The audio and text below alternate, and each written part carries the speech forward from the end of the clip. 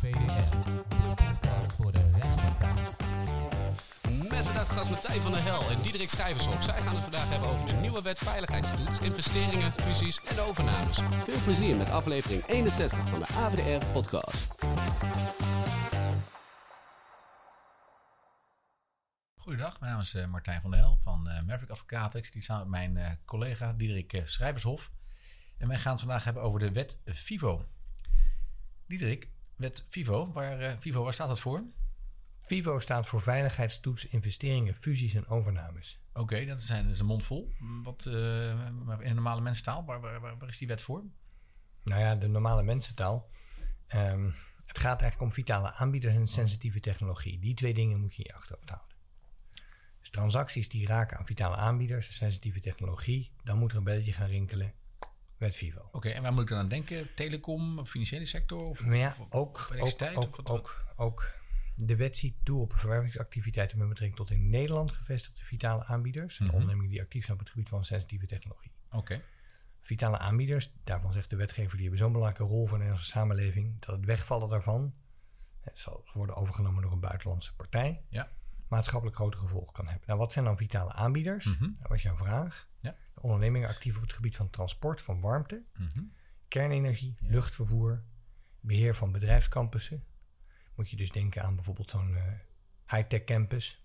Okay. Havengebied, bankwezen, infrastructuur voor de financiële markt, winbare energie of gasopslag. Oké. Dat zijn vitale aanbieders. En heb je ook nog, de andere toets is dan? Sensitieve technologie. Oké. Voilà. Wat is dat? Voilà. Het gaat om producten waarvan de Nederlandse export aan controles is onderworpen, zoals bepaalde chemische stoffen of militaire goederen of bepaalde diensten, technische diensten. Oké. En moet het dan om die combinatie gaan? Je moet en een vitale aanbieder zijn en een sensitieve technologie hebben? Of is het...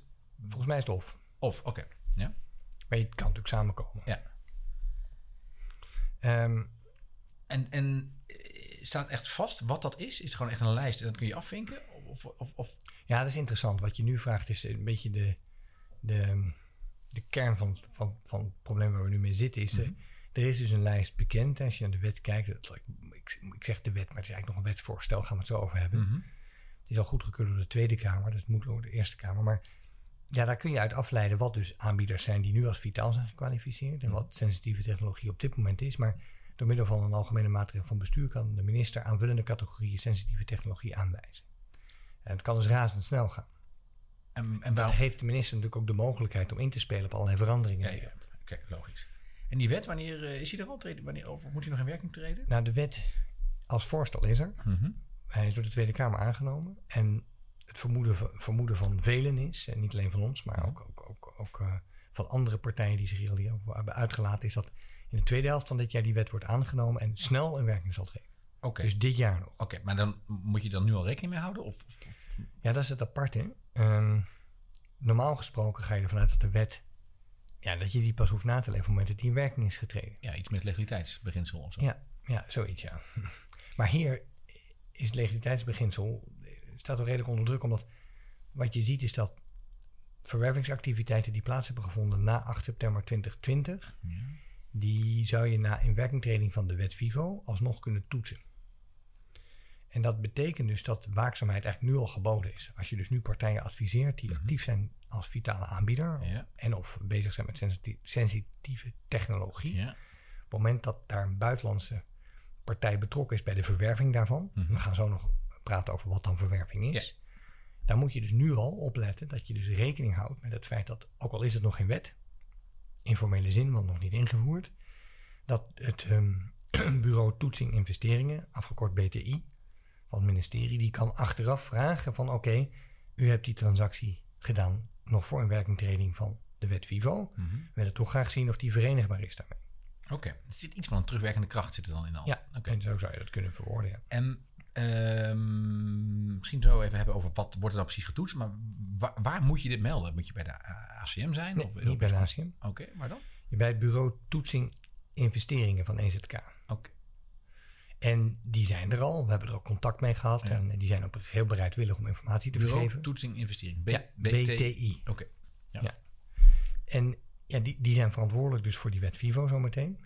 En die is dus nu nog niet in werking, maar ze zijn er al wel mee bezig.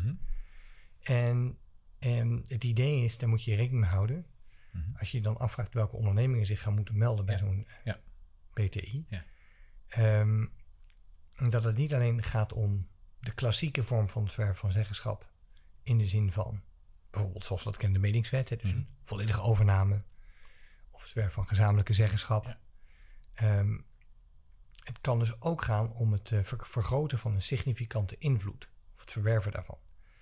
En Gewoon als aandelen? Of dus stemrechten? wat je ziet is dat je 10 of 20% van de stemrechten krijgt. Dat er al een meldingsplicht kan ontstaan. Dat is dus een veel strengere toets. Of een lagere drempel moet ik zeggen. Als je naar de medingswet kijkt, artikel 6, 27 en verder. Medingswet, die gaan echt uit van het verwerven van zeggenschap. Ja. Dus denk aan vetorechten in de zin van ontslaan benoemen bestuurders, budget businessplan, belangrijke investeringen. Die heb je dus niet altijd nodig. Je kunt dus ook met het vergroten of het verwerven van stemrechten al meldingsplichtig zijn op basis van die wet FIVO. Oké. En wie moet er dan melden? Is dat dan degene die dan koopt, wie dat belang dan krijgt? Dus verwerver en target. Oké. Doelvennootschap dus ook. Beide partijen? Ja. Oké, dat is ook anders dan bij het concentratietoezicht van bijvoorbeeld de ACM. Zo lijkt het wel, ja. Zo lijkt het wel. En geldt ook hier weer dat je het niet mag voltooien totdat je dan toch krijg je goed toestemming? Standstill. Er is standstill. Dan komt er een besluit en dan wordt het dus... Het zit iets anders. Daar gaan we het zo over hebben. Ja. Deze parkeer ik even. Maar belangrijk om te realiseren is dat het regime van wat we gewend zijn van de ACM met standstill en boetes, 10% als je toch door rood licht rijdt. Ja, dat geldt hier ook. Oké, ik snap het. Dus als je dus stemrechtelijke aandelen krijgt vanaf een bepaald percentage, maar is het echt 10% of 25%? Of waar ligt de grens uiteindelijk? Ja, van 10 tot 25% daarboven. Ja. Door de bank genomen zul je vaak zien dat je bijvoorbeeld, stel je krijgt 5% van de aandelen, dan heb je doorgaans ook de klassieke vetorechten. Ja. Maar de drempel is dus buitengewoon laag. Oké. En wat wordt er dan vervolgens getoetst? Door dat BTI? Ja, wat er beoordeeld wordt is of er door de verwerving van dat belang, of die zeggenschap risico ontstaat voor de Nederlandse nationale veiligheid. En in het bijzonder wordt er dan gekeken naar de gevolgen voor de democratische rechtsorde, gewichtige belangen van de staat en de maatschappelijke stabiliteit. Dat is tamelijk algemeen, hè? Maar wat zijn dan aspecten waar naar wordt gekeken, kan je je dan voorstellen? Als vraag van in die gevallen wordt er bijvoorbeeld gekeken naar de veiligheidssituatie in het land van de verwerver. En wat zijn dan aspecten waar dat BTI naar kijkt? Waar wordt dan op getoetst? BTI kijkt bijvoorbeeld naar de veiligheidssituatie in het land van de verwerver. Of de financiële stabiliteit van die verwerver. Je kan ook denken aan de reputatie van de verwerver of vermeende strafbare feiten die zou hebben gepleegd. Ja. Die onderneming of de betrokken personen. Ja. En dit gaat dus best wel ver. Dus een vrij ruime toets. Ja. En jij stuurde mij een paar dagen geleden nog iets door wat je op nu.nl had gezien over een Chinees bedrijf dat door EZK, door het ministerie van Economische Zaken, wordt uitgesloten van een aanbesteding. Ja. Het ging over geloof ik de bouw van belangrijke infrastructuur, elektriciteitsinfrastructuur op de Noordzee. Ja. Dat maakt het ministerie zich daar zorgen vanwege de vrees voor veiligheidsrisico's, voor de inmenging van de Chinese overheid. Ja. Dat kan dus kennelijk ook al. Maar dus heb je die toets eigenlijk op. Het gaat om dat soort. Er ging echt om een aanbesteding. Dat was een aanbesteding. Kennelijk. Dus dat was niet toepassing van de wet FIVO, want dat is nog geen wet. Maar je kunt je voorstellen dat als EZK op die manier, daarom stuurde ik hem door, naar dit soort projecten kijkt. En ik geloof dat het te maken had met onder andere ontsluiting van windmolenparken. En we gaan terug naar wat dan vitale aanbieders zijn en sensitieve technologie. Als je dat bericht leest, zie je dat daar werd bijvoorbeeld gesproken over wat mag je dan nog wel doen? En er was onder een discussie ontstaan over domme leidingen of niet. Of je bijvoorbeeld daar dan nog wel in mocht investeren en wel mocht leveren als Chinese investeringsmaatschappij of Chinese partij. Of dat zelfs tussen aanhalingstekens die leidingen, die domme leidingen, of dat dit ook al een risico was. Dus je ziet een beetje hoe zo'n toets gaat als het gaat om dit soort partijen. Ja, en even voor mijn begrip, gaat het alleen maar eigenlijk om buitenlandse partijen? Of kan het ook gewoon, had ik ook om Nederlandse partijen die ergens instappen, die zijn ook onderworpen aan deze toets? Dus het gaat om buitenlandse partijen. Ja. Alleen de praktijk leert, we worden al een aantal keer nu geraadpleegd over hoe zit dit nu. Als je voor investeringsmaatschappijen optreedt, dan moet je natuurlijk opletten dat als die investeerder buitenlandse investeerders in zijn portfolio heeft zitten, waarmee die als het ware zijn investeringen pleegt te doen, dan valt hij er ook onder. Okay.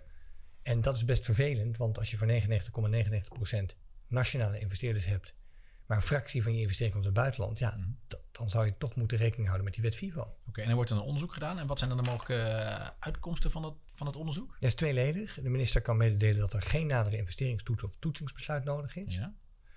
Of een soort van goedkeuring. Ja, dan mag je aan de slag. Omdat er geen sprake is van nationaal veiligheidsrisico. Ja. De andere smaak is dat de minister zegt, nou, er moet toch een investeringstoets of een toetsingsbesluit. Dus de investeringstoets en een toetsingsbesluit worden genomen. Investeringstoets en toetsingsbesluit. Ja. Oké, en zo'n toetsingsbesluit, wat is dat dan? Aan een toetsingsbesluit kunnen voorschriften worden verbonden. Daar gaat het uiteindelijk om. De minister kan bijvoorbeeld eisen dat bepaalde bedrijfsactiviteiten verboden worden. Of dat er een veiligheidscommissie wordt aangesteld om toe te zien op die situatie. Ja. En die investeringstoets, die wordt dan in dat besluit, dat zit daarin. Ja, je moet dus melden bij BTI. Formulier gaan invullen, hebben we al contact met ze over gehad. Dat formulier bestaat, dat is in wording, maar voor bepaalde sectoren is BTI al actief. Denk aan de telecomsector. En wat je ziet is dat afhankelijk van wat jij aanlevert, krijg je dat besluit ja of nee.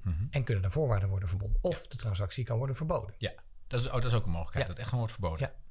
En dat is dan als er risico's zijn voor de nationale veiligheid. Ja. Oké. Ja. Oké, helder.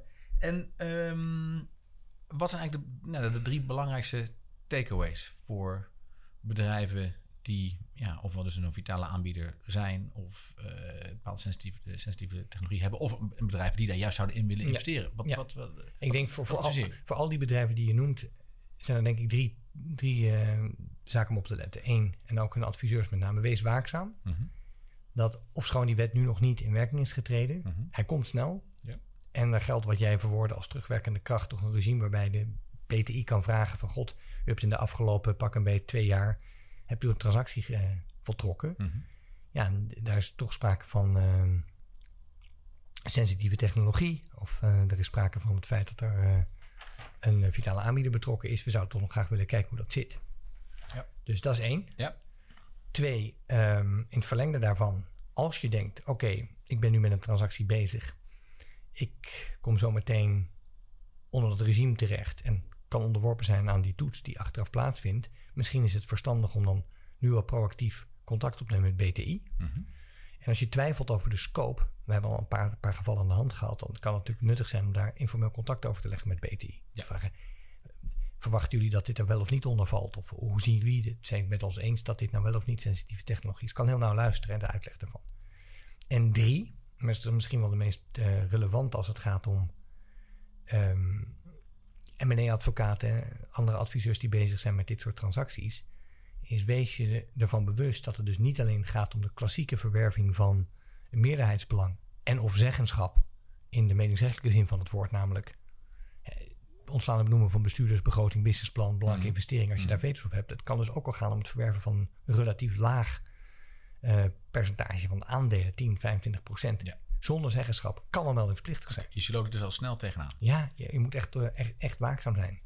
Misschien even een platte Hollandse vraag. Moet je er nog voor betalen bij dat BTI? Dus bij de ACM? De Quanta Costa vraag. Ja, dat moet ik je eerlijk zeggen. Ik moet het antwoord schuldig blijven. Ik heb geen filing fee teksten gezien tot nu toe.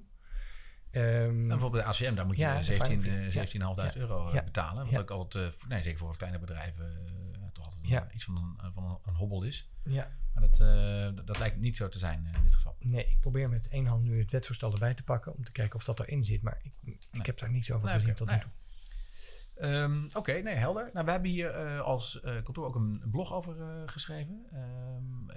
Voor de mensen, voor de luisteraars die dat toch iets meer over willen weten, die kunnen dat nalezen op www.mavericklaw.com.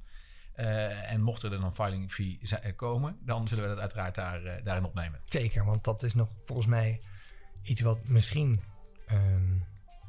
door BTI ingevoerd zou kunnen worden. Hè. Met ACM heeft dat op een gegeven moment ingevoerd. Ja. Maar dat zullen we uitzoeken. Oké, nou en dan danken wij de luisteraars voor het luisteren. En wellicht tot de volgende keer. Bedankt voor het luisteren naar deze aflevering van de AVDR-podcast. Check de website www.avdr.nl voor meer unieke content voor de rechtspraktijk. Nogmaals bedankt en tot de volgende aflevering.